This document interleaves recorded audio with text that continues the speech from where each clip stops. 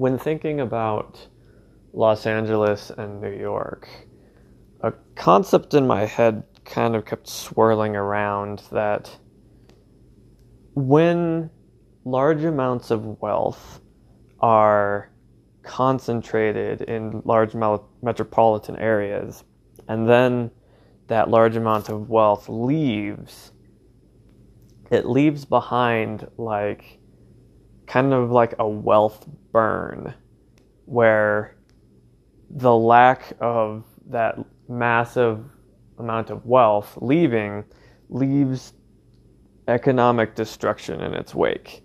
And a great example of this is Detroit.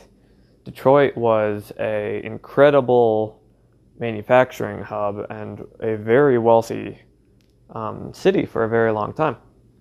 And then overnight, the auto production got outsourced, and then that very wealthy place lost all that wealth. All that wealth moved on to different places, and it leaves this like desolate burn on wherever it was. And so we've seen that with Detroit, and I believe we will also see that with New York and San Francisco and Los Angeles. Is we'll see this economic degradation around the places that were historically quite wealthy as people start moving out of California, more than likely.